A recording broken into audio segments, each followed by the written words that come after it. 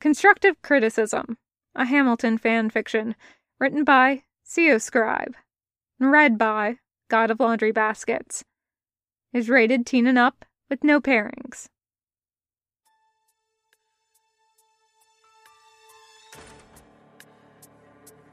Alexander's claim that he doesn't want to fight is undermined by 3 things. Number 1, he actually has enclosed an itemized list of 30 years of disagreements, and subsection 1 is eerily thorough, covering not just the promised span of time, but also molehills along with mountains. You did not collaborate with me, even though I totally asked you very nicely if you would collaborate with me. Sits alongside.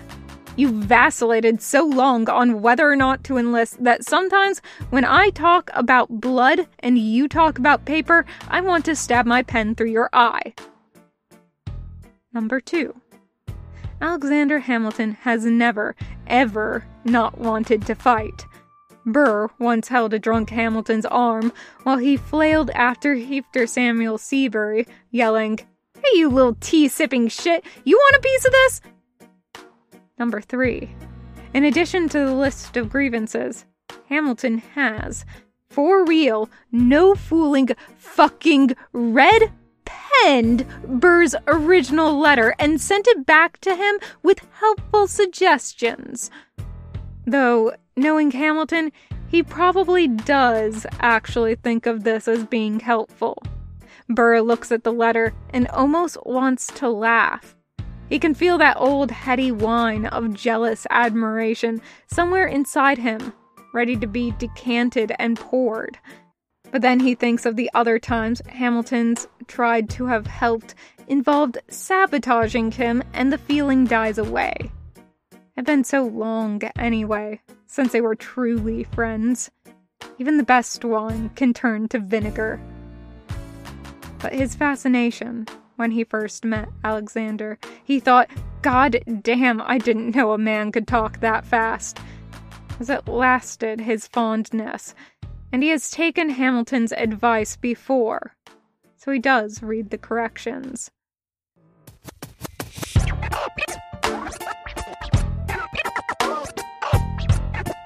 Dear Alexander. For I know it's just a pro forma salutation, but you seriously can't start this kind of letter like this. Look at mine, now look at yours. I'm ice cold. You're just a title to me. I am slow to anger. Citation needed. You're slow to act angry, maybe. But I toe the line as I reckon with the effects of your life on mine. This part isn't bad. I look back on where I failed, and in every place I checked, the only common thread has been your disrespect. Okay, let's talk about the various strains of bullshit at work here. Number 1, Burr, you're Vice President of the United States. You're not old and decrepit and hanging around Princeton hoping to tutor students for beer money, okay? You not getting everything you want is not failing. I don't send you pissy little letters talking about how I'm not God Emperor and it's your fault. Number 2, why are you putting me in the position where I have to give you a pep talk? Number 3, if ever before now, and only then with my highest principles and honor at stake, I have been the author of your discontent, I have not known it. Even when I spoke against you, I counted you as my friend, and for long after you ceased to act as mine. Are you forgetting the actual blackmail attempt? Now you call me immoral. True. A dangerous disgrace. Not true, but points for alliteration. If you've got something to say, name a time and place, face to face. I have the honor to be your obedient servant, A. Burr. See, now the pro forma closing is appropriate because the body of the letter has been contextualized that this is totally sarcastic. That's it. He's going to kill this motherfucker.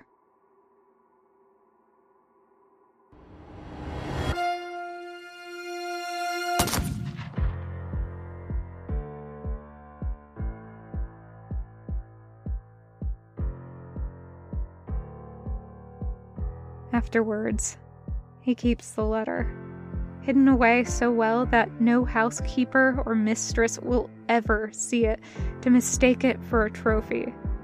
He takes it out from time to time and looks at the angry slant of his handwriting, looks at Alexander's looping arrows and scrawled commentary. It looks, he thinks, like the collaboration they might have done if he were not the common thread of his own life, beginning to end. The end.